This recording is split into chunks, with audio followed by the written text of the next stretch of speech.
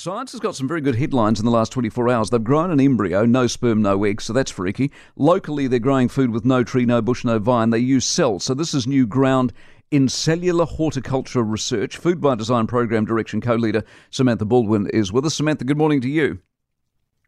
Morning, Mike. So just bring us up to speed. You can do it, you are doing it, you are sort of doing it, or you're hoping to do it?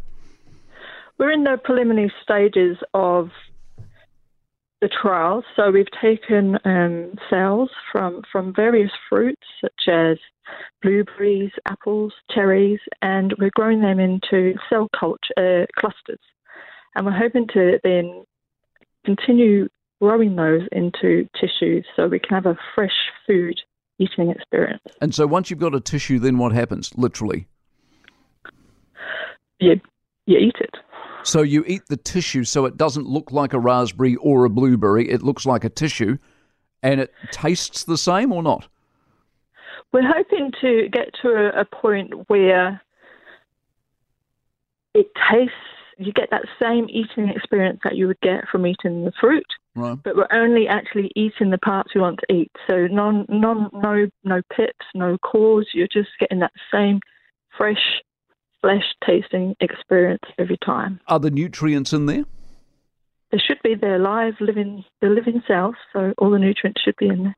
How would you end up as a tissue, if it was in tissue form? How would you ever put that out there to people and go, that's an apple, get into it?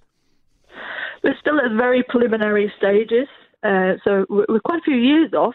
Yeah. And it really depends on how the consumers want to eat it and how the best way to produce it. It could be that there's multiple formats for these tissues. You could layer that in a salad, couldn't you? Just for a hint of apple, a hint of blueberry, a hint of whatever. And it it would blend in with the lettuce leaves. Have you followed this business? I think it's in Israel with the sperm and the egg and the embryo. No, not in depth. But they can do it, and you can do this. How on the edge of real weirdness are we? It depends on your definition of weirdness, I guess. Well, I suppose the politics, the legals, the implications economically, people who grow trees and fruit don't have to do it anymore. It's all done. You know, the weather's no longer a factor. All that stuff that's going to materially change the way we see and engage with the world. Well, we kind of have to. The world is changing. You know, we're going to be at 9 billion people, they predict, by about 2050. 2/3 of us will be probably living in cities. We're seeing the growth of megacities, so cities with more than 10 million people in them.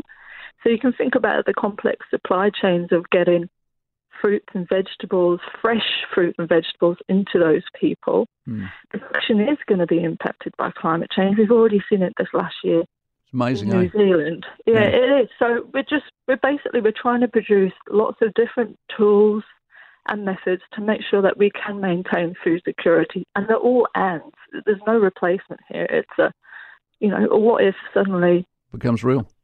It becomes real, yeah. Exactly. We need to have these capabilities. Science will save us all. I've been saying it forever. Samantha, have a good weekend. Samantha Baldwin, Food by Design Programs Direction co-leader. And if you haven't caught up on that embryo thing, that's little short of astonishing. But the dangers, the potential dangers there, politically, legally, etc., are amazing. For more from the Mike Hosking Breakfast, listen live to News Talk ZB from 6 a.m. weekdays or follow the podcast on iHeartRadio.